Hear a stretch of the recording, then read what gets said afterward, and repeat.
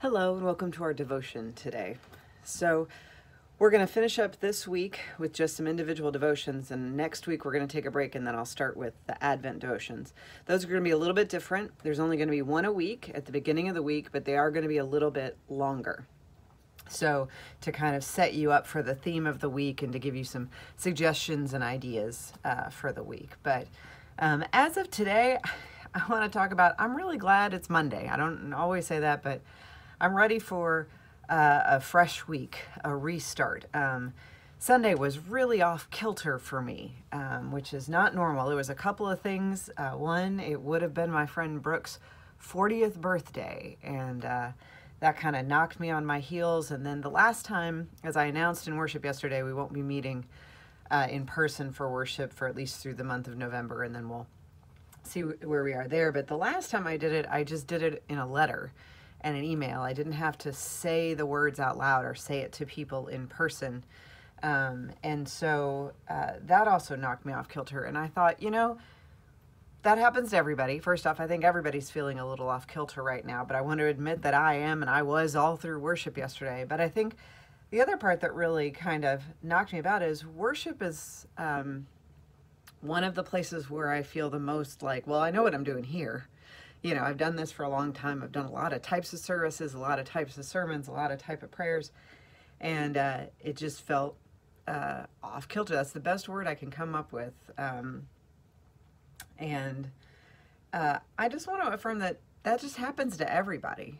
Part of it is I try to forgive myself and offer myself some grace. And I was telling people after worship, good news is I get 7 more days. I get to try again.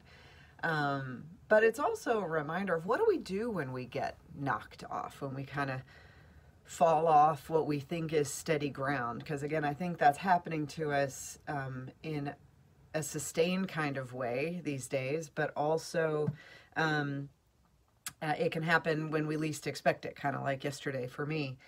And so what is it that we do to get regrounded? Part of it is we show ourselves grace. We go home to our family who loves us no matter what and say, well, I didn't feel good about that. I'll get to try again next week. But I thought about today. So how do I reset my week? How do I reset myself? And I know I'm going to sound like a broken record. You've heard this from me for years and years. I'm going to go in the sanctuary. I'm going to read a little bit more of Luke, which I've been kind of working my way through, and find out what it says to me this week.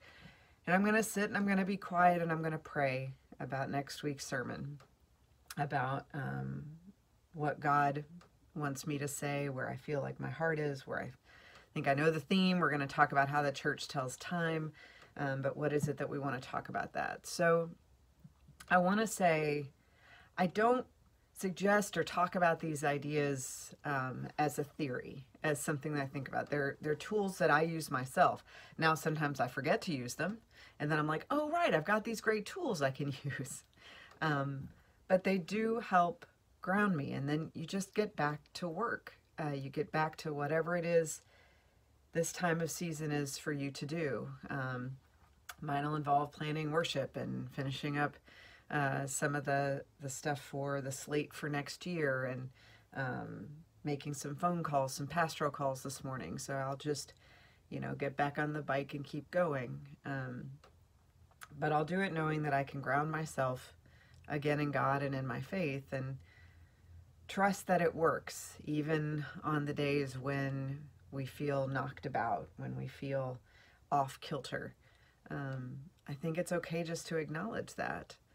And to remember the words we talked about last week, that God is still the good shepherd, that Jesus is still the light of the world, even if he's also challenging me and righteously angry and all the things we talked about in our series. But he's also with me and beside me and ready to help me reset. So I hope he helps you reset as well. And go ahead and comment down below if you have some things that you do that help you reset when you get knocked off kilter. And thank you for all the grace you showed me. So with that, let's go to God in prayer. O Ancient One, you know that one day is just a tiny moment a piece of sand in the midst of a vast desert of life. Help us to see both how small we are and how big we are. Help us to show ourselves grace when we don't feel like we've done our best. Help us to remember that you are with us in spirit, that we can find you in your holy book of Scripture, that you are listening and ready to speak to us when we go to you in prayer. We know that you can give us the strength to start a new week, to start a new day, to stand up once again and try and do the next right thing. For all of this, we give you praise and we give you our deep, deep thanks and gratitude. We ask all these things in the beautiful name of our Savior, Jesus Christ, who loves us and saves us exactly the way we are. Amen. As always, my friends, be well, be safe, keep praying.